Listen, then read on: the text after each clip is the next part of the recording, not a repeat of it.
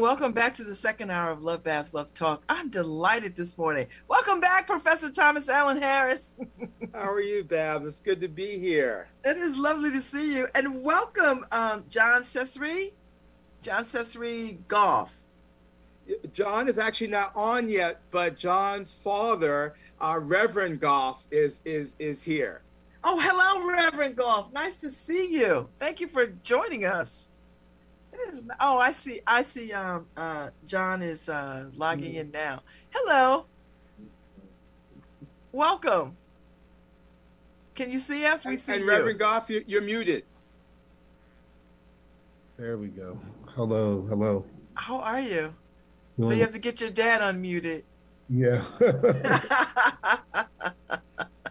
So you just have to hit the little microphone button. Not the camera, the microphone button. I know, Lord, we had to teach our parents how to use the technology. No, it's still off. Like, don't hit the camera button. Hit the microphone. I think I might be. Nora, can you unmute? Let's see if I can do it. Can I do it? Hey, John, good to see you. Hey, great to see you. Well, what we'll do is, Nora, if you have a chance, or Nora or Harry, yes, thank you. Thank you. Now you'll click back on it. There we go. Okay, so after Sherman, so I've been reading all I can about the film, and I think I have a better understanding of what it is. So it seems like it is a homage to the Geechee culture through history, through a father and a son, that sort of tells us that our history as Black people in this country is unfinished. I don't know. Am I close to what the way you wanted people to think about that? That works. Okay. Yeah. So you tell me about this film, John. Okay. Now they both gone.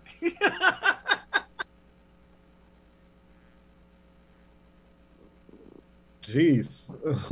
I know it's a technological challenge. All right, so Professor Thomas, you tell me, what is your relationship to this film? Sorry. That's all right. I kept defaulting to my earplugs. I get it. All right. So I'll let John start, and I can talk a little bit about. Well, John Goff and his father, Reverend Goff, are coming to New Haven to show the film next week, Monday evening, and that's Monday the 26th, as part of a co-sponsored event between the Yale School of Divinity, of which Reverend Goff is an alum, and also my class, Family Narratives, Cultural Shifts. And so we've been working on bringing this illustrious team with this amazing story for about 6 months. So I'm really glad that they're going to be coming, and we wanted to let the local community know about it. And so I'll let John tell you what After Sherman is about. Yeah, Babz. I love your synopsis. It's an unfinished story of American history told through the lens of my family and the folks in the Low Country. And so what originally I set out to be just my own creative expression and homage to this place that my father has told me throughout my life is my home place, despite actually being born in Connecticut and having to navigate sort of that throughout my life. but really it's the journey of just honoring community, honoring faith, honoring our ancestry as descendants of West African people. Okay, so who had the idea first? Was it Reverend Goff, or was it you, to sort of capture this story, this part of history? It definitely wasn't my dad. I think was he a reluctant partner? no, he was a willing partner. We had many interviews over the years. It was an 8-year process, and I'm pretty sure I interviewed him no less than 16 times. But every conversation was an interview, was a preparation for, this film. Okay. All right. So tell me, how did you know where to start? And Reverend Goff, how eager were you to participate in this process? Well, first of all, I was more than happy to participate because I thought it was a worthwhile project, which I'm very proud of John Sesrie and seeing this through as he journeyed throughout the history of his family, starting with my parents and great-grandparents and great-great-grandparents, over 150 years of having not only property in South Carolina, but most certainly the history. This film, after Sherman, allows individuals to look through the window pane of history of Black Americans in the Low Country in South Carolina. But it's a microcosm of what takes place throughout the Americas, and that is one lived history to be shared and to gain insight and knowledge as we prepare a present generation for the future and to understand one's history in order to make progress for the future. Oh, I love it. So John, you grew up hearing these stories. Was there any time in your life where you're like, you know what, I don't really want to hear another story? and then what was the moment when you said, you know what, this is my story. Let me capture this. I think it was almost the inverse. I grew up listening to the voice of my grandmother and other people in the community. And when my grandmother passed, I recognized that sort of this tonal quality was leaving the earth. And I really wanted to. I took photos of my grandmother, but I really wanted to start recording voices of people, and so I started working with my cousin Bunny. Our cousin Bunny Rodriguez, who's a Gullah Uman, was a folklorist and culturalist in her own right, and I wanted to record this because I knew it wouldn't be around forever. Mm-hmm. And Gullah, the Gullah culture and the experience and the language and the tone and the music, that is very specific. Like, you know it when you hear it, at least for a lot of Black folks who know folks in the South. You know it when you hear it. When I was a kid, we used to laugh at people and think, oh, you geechee. But as I've grown up, I realized that it is as close to the African diaspora as we are ever going to get in this country in terms of a culture that is preserved from beginning to now. How does that make you feel? Or do you think of it that way? Or how do you imagine the culture staying relevant and protected? Well, I think everything we've been told is almost a lie because, the written histories that were disseminated weren't necessarily the truth.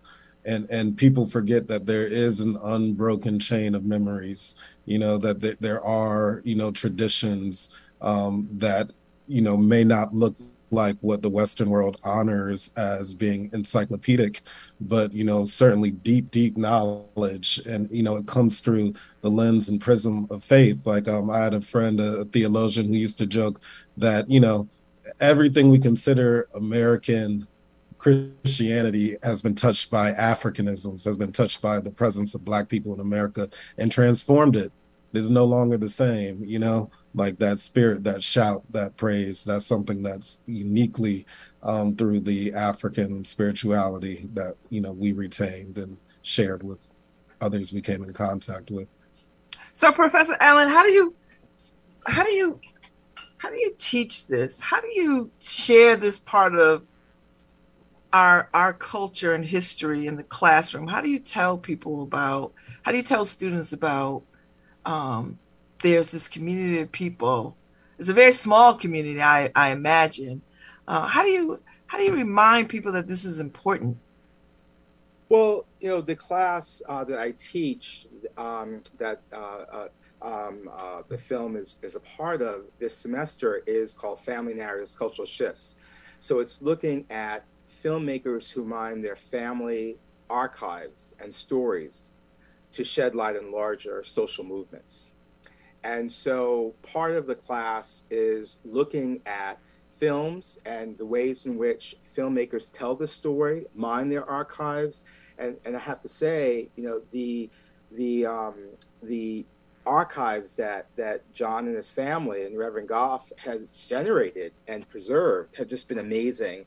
And the way in which John has interwoven these personal family archives with larger public stories, both archives he's found, is just really poetic. It's a journey that not only takes you into a kind of personal history, a regional history, but also a national and a universal kind of story of the poetics of this particular place and this particular journey. And that's what's really exciting.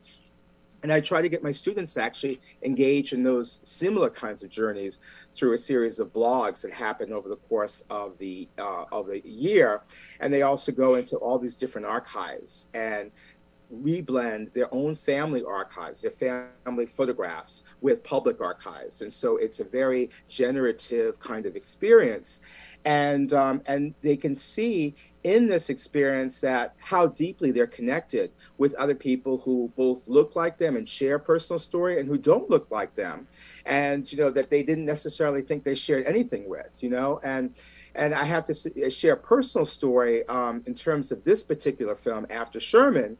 And that is, and this is something that John and I have known one another, for almost a decade, I think. And we were even in Brazil together at the Afro-Brazilian Film Festival, which I think you should definitely share this film with if you haven't already submitted it. But I didn't know about the intensity of the Gullah Geechee history, and my grandmother comes from Santee, and she left when she was 10 years old, and when she left Mother Emmanuel AME Bethel Church, Emmanuel AME Church, and moved to New York and joined First Bethel AME Church, which goes back to the 1800s. And so I had this relationship with, but the conditions, I didn't have a chance to really interview her about her past, and the little bit I did, she refused to talk. She never went back after leaving, we never went back to South Carolina, to Charleston. And with the exception of one time after my grandfather died, just before she died, and none of the family went back. And so there's trauma around that. And so to see this film and I see this film, but I'm also like loving the fact that the film celebrates food, and all these different cultural kinds of things, because I'm recognizing certain things. And there's a cookbook, actually, Gullah Geechee cookbook, and I was reading that cookbook in addition to as I'm preparing to receive John and Reverend Goff and at Yale for the screening and the discussion, and realizing how much my grandmother's cooking was Gullah. And so I'm really anxious to speak with you guys about these different subtle things in the film, which is so enriching for me. I read a piece that said that I guess in the opening of the film, Reverend Goff is narration is at the beginning of it, saying there is a birthplace and there is a home place. And Reverend Goff, would you expand on that a little bit? I think I know what you mean by that, but I want to hear you clean it up for me. Well, a birthplace is most certainly a linkage between where one was born and where the oral tradition intersects with history, not only through faith, food, and future, in terms of teaching the culture of our people, which shows how one has survived through some traumatic experiences, And there are some things that one should never forget because it allows us to become our better selves. And how do we survive? For people who have survived coming from the motherland to the Americas is a miracle in itself. But when one understands the people of faith, the faith allows us to rise above our circumstances. And I believe that after Sherman can bring about a greater understanding about where we were, where we are, and where we are headed. And that must be an ongoing educational opportunity for all, the young and old alike, so we can bring about what King and others and many of us call the beloved community that allows us to not only see humans as humans beyond the color line in which we so much identify individuals and try to pigeonhole them and how they should behave, what is the projected attitude of one's, because one look at one's skin rather than the content of one's character and achievement to bring about transformative positive change. And that, I believe, after Sherman would allow students and those who view it to get an insight in terms of what makes us the kind of culture and the kind of people that we can celebrate. And just because we celebrate our history and culture does not mean that we will negate others, but most certainly we should be able to trace our history, celebrate our history, and also plan for the future. I like that. Yeah. So I, like a lot of people, John, I saw High on the Hog, and it had a whole segment on the Gullah culture. They, the film took us to the Gullah lands, and we saw people, and we saw the cooking, and we saw the celebration of that.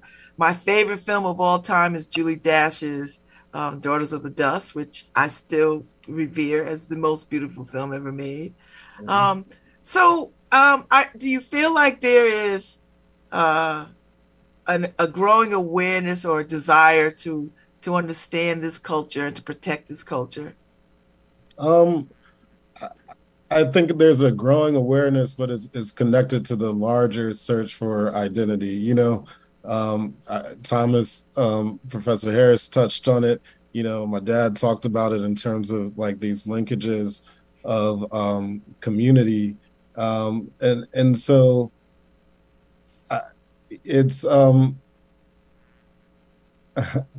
really the fact that over, 60% of Africans arriving to America came through the port of Charleston. So that means the majority of people who are descendants of enslaved Africans in America are, in one way or another, connected to Gullah Geechee culture. My mother, born in Ohio, family from Kentucky, other side of her family traced through Alabama back to where? To Charleston, and so there is a retention, there is a commonality, there are shared values, there is culture. And actually when I was teaching, which was one of my impetuses for making this film, was I had a young Black woman in my class, and a young white man asked her, is there even such thing as Black culture? And she said, no, not other than food, and I like had to go jump over tables to intervene, It's like that's the disconnect, like the project of colonialism was successful. We know that Black people in America are also subject to the the ramifications of that project, but it's not all lost, it's all not for naught. And I just had to go mine a few archives and share them. And I think beyond the film, beyond the frame of the film, the collection of materials that I've gathered, the oral histories that were conducted, many of them never appearing in the film, create a larger repository of knowledge that I hope others will be able to access at some point. And it's unbroken. It's an unbroken chain. Julie Dash, Daughters of the Dust, after Sherman, it's all a continuum. So tell me about the title. Why the title? Because I'm a cynic and a cinephile, and I loved Ross McAvee's Sherman's March, which was heralded as the first commercially successful documentary, theatrically released documentary. And it was just beautiful. And here he is tracing his lineage and his story, sort of aimlessly through the Low Country. And there's one scene with Black people, and I was just perplexed. I love the film. I was just like, man, how do you manage not to see no Black people? I'm like, all I see are Black people. The county was over 85% Black. So it's like, like that, especially in the 80s. And so like that part of it, it's like we got to color in the rest of the frame and in the rest of the picture. It's not just that which has been able to be, composited and shared and packaged as a film. So go ahead, Reverend. Let me say this just for a moment. I think also the documentary calls into question for one to have critical thinking. It raises questions that needs to be answered individually and collectively and as a community.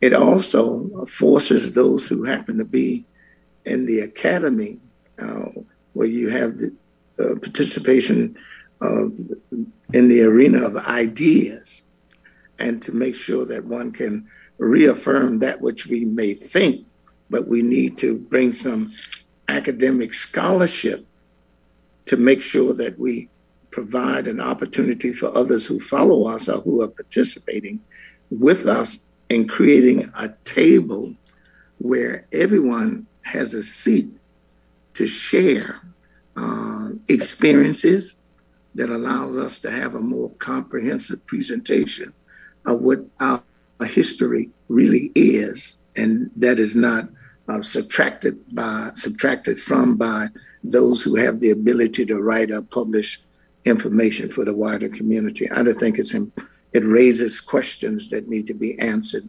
And the way I believe that the classes that is being taught at Yale with the professor and this film allow students to engage in that kind of educational pursuit, to ask questions, even if they don't come up with an answer right away, but they can strive to receive answers from others and from themselves. Right.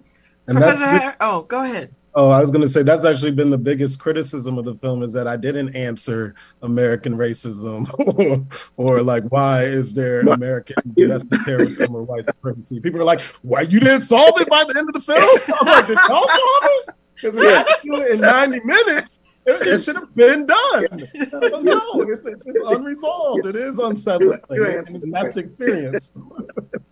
Well, it's still it's unresolved, and look where we are. We're having these ridiculous conversations about critical race theory, right? And it has just captured people's it has captured people's imaginations in a ridiculous sort of way, and so yes, it's still unresolved, and it only comes up because we have not had these kinds of conversations about what has happened to enslaved people in this country, and to tell the truth about that.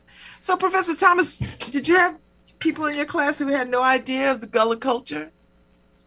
Well, we have not had that class yet. That's coming up. So okay. The film is actually showing in the at Yale, the Humanities Quad Theater on Monday, and so it's going to be showing on Monday at 7 o'clock, and all are welcome. And I'm not sure, Babz, how do we let people know through the show? I think I've posted it up in our social media site, so it's up. Okay. We have it on our social media pages. Okay. So I'll try to put it also in the link. But so the students are going to. It's going to be interesting to see how many students were aware of Gullah Geechee culture, and not only aware of that, but also aware, as John mentioned, of the way in which it is grounding for Black culture, across the United States, and the origins. In the 90s, I went to Brazil because I wanted to experience another way of seeing Africans in the Americas, and I was interested in candomblé and African retentive kinds of things. And it drove me to come back and see and find material that my grandfather shot in Bethel AME Church. And so, like, when I watch this film, it makes me think about, wow, what is, my responsibility for going back to Charleston, which I've never been to, and so it's very, I'm really looking forward to the conversation that comes out of this experience, in terms of having the film there and the public screening, the public Q&A with Reverend Goff, and there's going to be another Yale Divinity alum there as well. And both the public, but also the class, and the class that happens next day. A lot of documentary filmmakers really shy away from spirituality and religion, except to kind of critique it. And so this particular film, is embracing spirituality, but also having and looking at the history. And I think it's going to raise a way for us to maybe more of a vocabulary to talk about navigating representation with regards to spirit. I mean, so as Reverend Goff said, there's so much pain and unanchoredness in the country in terms of, and the world in terms of, who we are, and a relationship to a kind of a grounding within spirituality, however people choose to make that journey. And I think this film, through the both through the poetics, through the relationship between a father and a son, and your mother's also, I believe, in the film, allows us to begin to look at it in a way that is not dogmatic, but in a way that is both questioning and also generative. And so I think that it kind of gives us, it quenches our thirst, basically. I don't think you could talk about that without, it makes me think about Ebo's Landing and the mystery and the history around that, and what's truth and what's spiritual and what's legend. So I just find all that kind of stuff fascinating and uniquely Black. Like, that's such a Black kind of vibe. So I love it. So John and Reverend Goff, talk to me about when y'all were doing this, what was it like to be in conversation with each other about your culture and your history, and how does Connecticut play in that? I know you were born here, but like, how do you add that into the story? Which there's a lot of Black people in Connecticut, contrary to popular belief, and there's a lot of Black people here who have Geechee cultural roots. So I will say that. So I thought most of the Black folks in New Haven or in Connecticut had a North Carolina relationship. Is it also South Carolina? Oh, yes. Yeah. I used to live downstairs. Used to live upstairs from some folks that were Geechee. Matter of fact, right adjacent to the Yale community, there's a street called Goff Street. Yes. And what's the history of that? And where Bethel AME Church is nearby. Yes, right across. Yes, that's right. You know it well. And the AME Church as an institution for me, it starts as the Free African Society, and a greater project and a greater experiment that people don't understand. And again, that continuity and that continuum, that's why we can shout out the Bethels and the Mother Bethels and the Emmanuels and little Emmanuels, there's a reason why they exist. Like, it was safe passage, it was for the protection of women and children, widows and children was the Free African Society, because they knew that this country would not take care of them, that they did not care about their loved ones. And so who would do it other than your community in that space in which you also invest and participate in?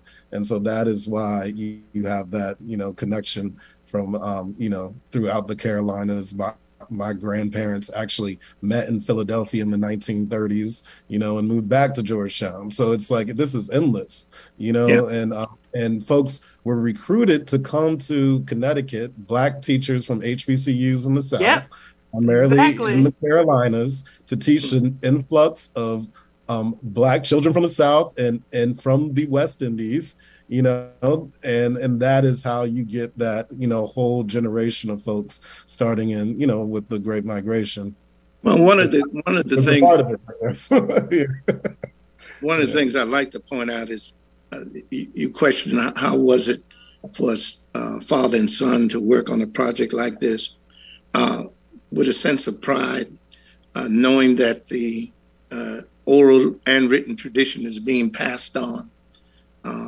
It lives because we are repeating it. I shall never forget sitting in the office of the governor of the state of Connecticut. His name was Governor O'Neill at the time, and Maynard Jackson came to Hartford, Connecticut, and he was sharing the history about how he came from Atlanta to Windsor, Connecticut, to crop tobacco, and that the tobacco that was cropped out of Windsor, Connecticut, was noted for some of the finer tobaccos for cigars.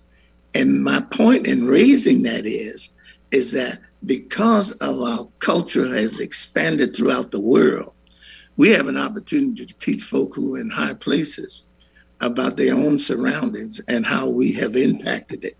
And I thought at that moment when Maynard Jackson shared that story in the governor's office, I was saying, a good teaching moment, because we all that's Reverend King's story too. He came up when he was about 16, right? That's right.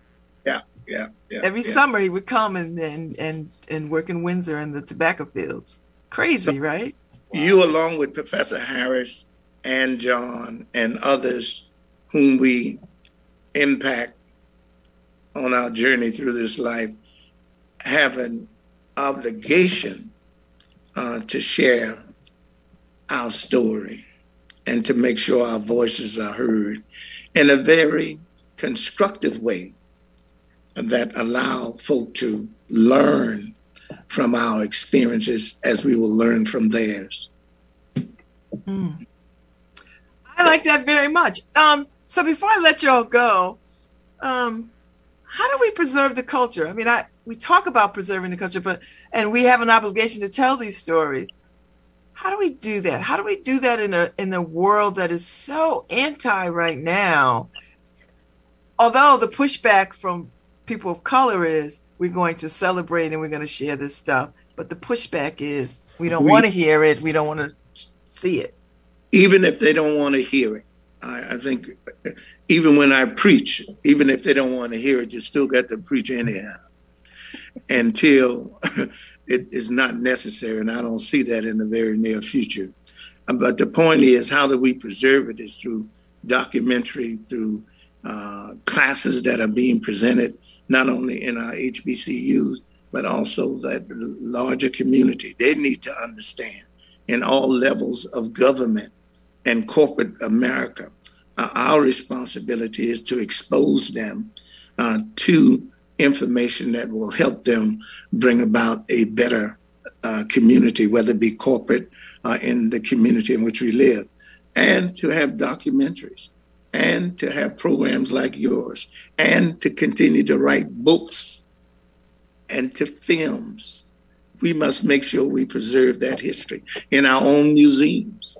We need to make sure that our voices are heard in public education, where they're trying to root out all traces of our history. We must have a voice in making sure that they retain that information that can be shared, not just with Black and brown students, but white and others who may not have the knowledge of our culture. I like that. So, John, before we go, I'm going to give you the last word. You want people to, when they leave this film on Monday, or wherever it's shown moving forward, what do you want people to take away from this? I know you cannot control, but if you could have your way, what would you want people to take away from this film? That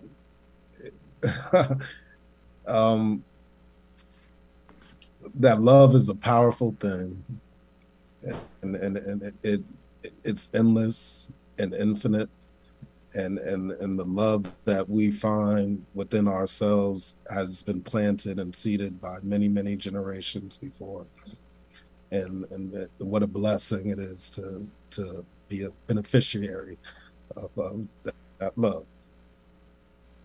Thank you. Thank you, Professor Thomas Allen Harris. It's a pleasure to see you again. You too, Babz, and I'm excited. Hopefully we'll see you there as well. I'm gonna do my best. On Monday. Yes, I'm gonna do my best. I don't want to miss this. Thank you, Reverend Goff. It is my absolute pleasure to speak with you. And John, thank you. I can't wait to see this film and maybe get a few words with you at the screening, if possible. The screening's going to be screen is beautiful. It's beautiful screening, beautiful sound, and so it's going to be, I'm really excited to be able to host this visit with John and really give the film like a really beautiful presentation, and the discussion, as you could tell, is going to be completely live and beautiful as well. Well, thank y'all so much. It's a piece of art. It's also a film. It's a cinematic experience, so deeper than the themes presented in it. I want people to love and experience just the power of that form. Okay. Thank y'all so much. Thank you. I'm looking forward to seeing this, and I appreciate your time this morning. All right. Y'all go in peace, and I will see y'all on Monday. Blessing. Take care. Thank you so much. Bye-bye. Bye-bye. Have a good afternoon. You too. All right. All right, Nora, Harry, play me out. I'm on my way. The link is on the chat, but it is up on our social media. So I hope people register and come and see this wonderful film. I can't wait to see it. Thank y'all for another great day. Happy Wednesday, y'all. I'm going to go marry some people. I'll see y'all.